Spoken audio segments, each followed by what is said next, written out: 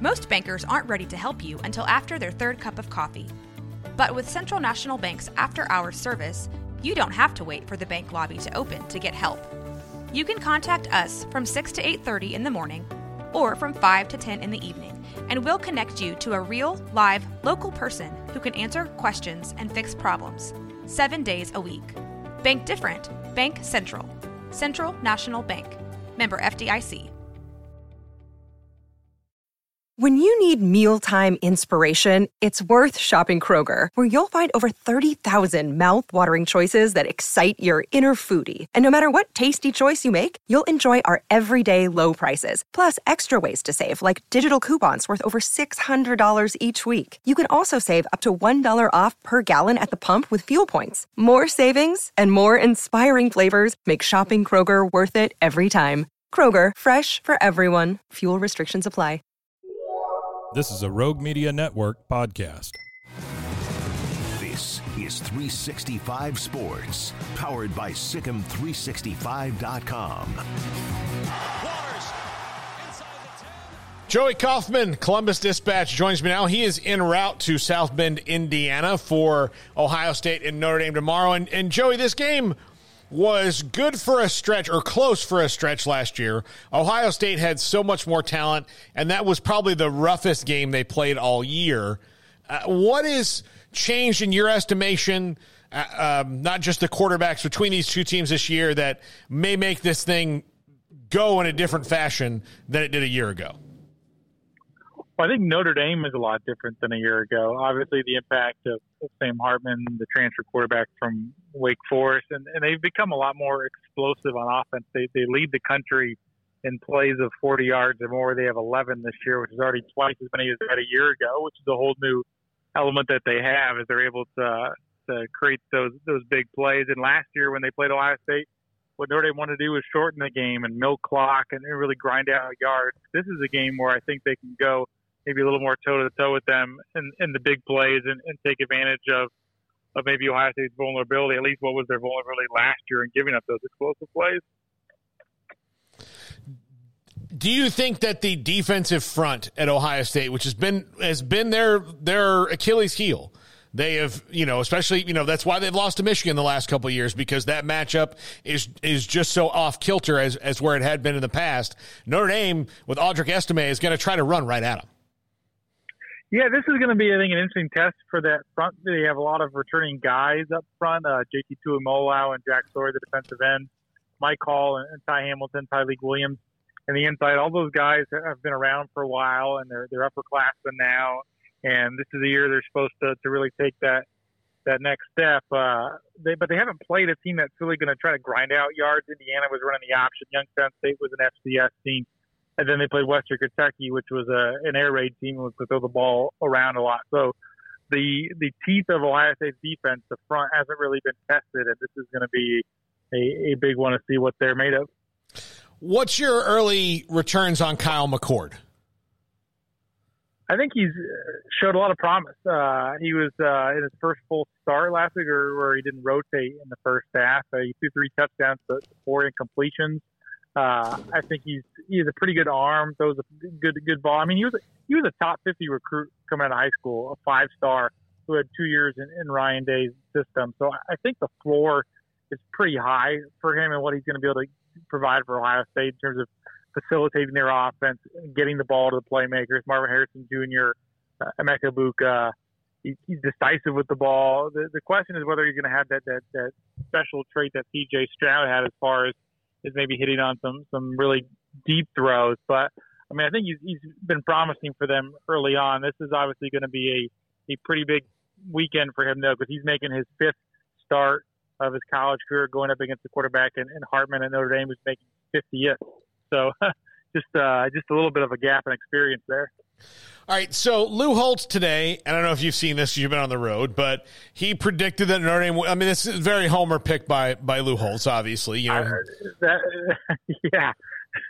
All that. But what he said about Ryan Day, I'm curious, what is the opinion of people in Columbus about, however, he's lost to Alabama, Georgia, Clemson, Michigan twice, and everybody beats him because they're more physical than Ohio State. Is that a fair assessment of Ryan Day, especially when it comes to Ohio State fans?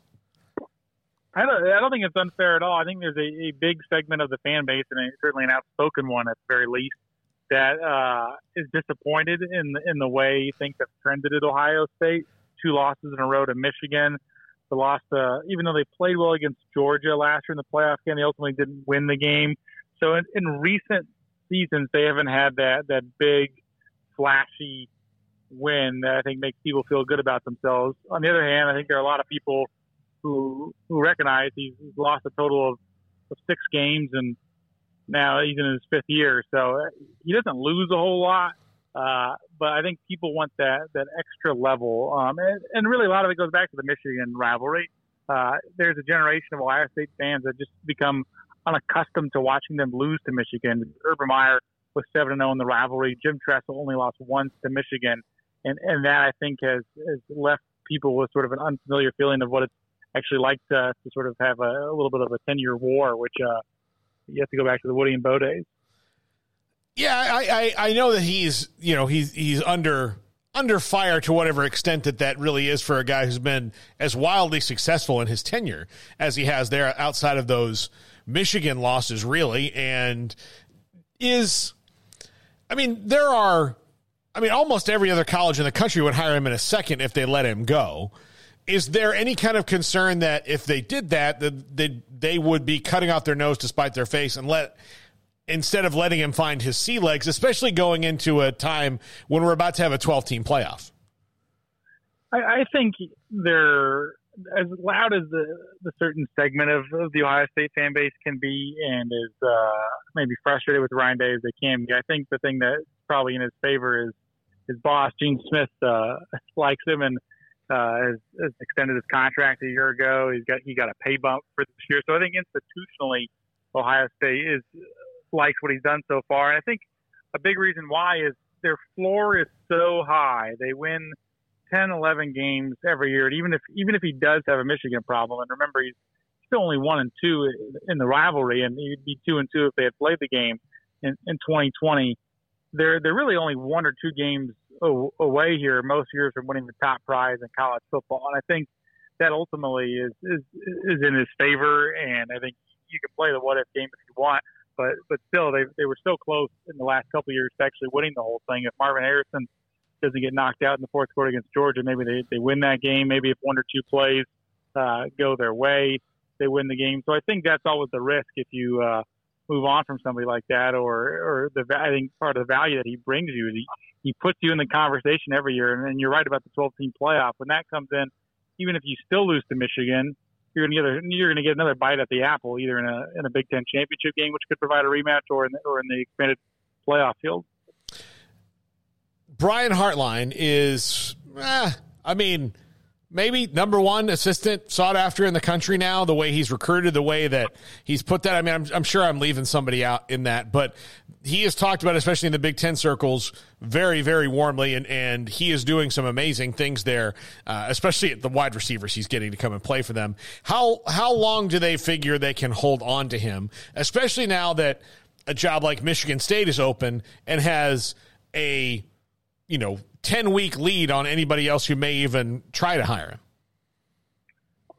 I think they've done everything that they can to this point to try to retain him and keep him happy. They gave him a big pay raise this offseason with his promotion to offensive coordinator, where he's making $1.6 million a year. They're bringing him along and grooming him as the next play caller if down the road they decides to delegate more of those responsibilities.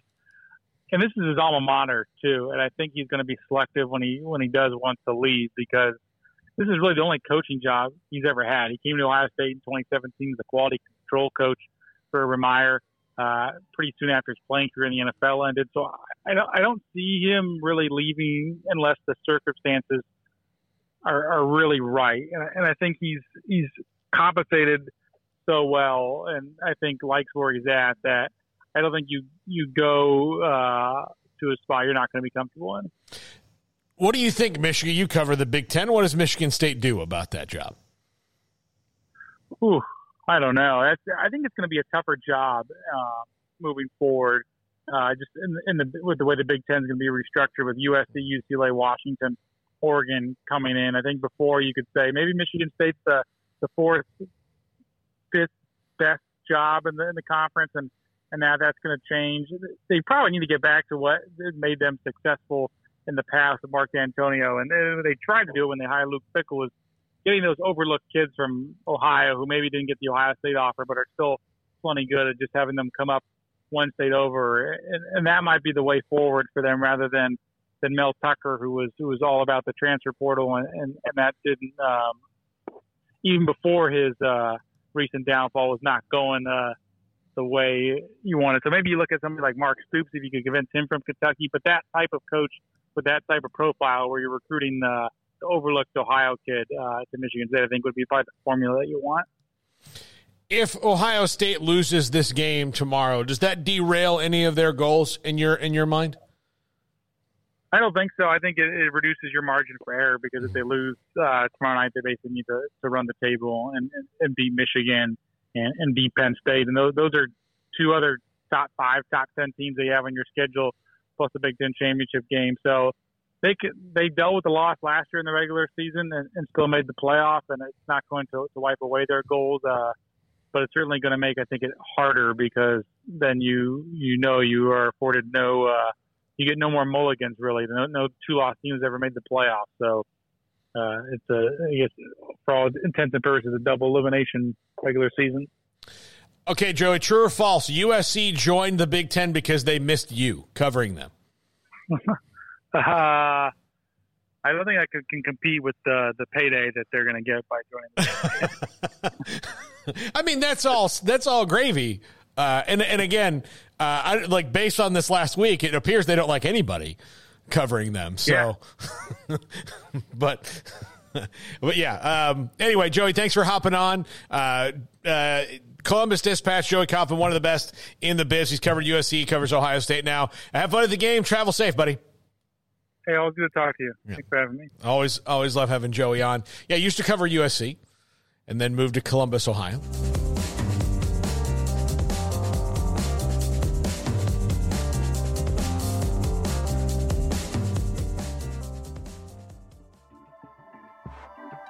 This has been a Rogue Media Network production.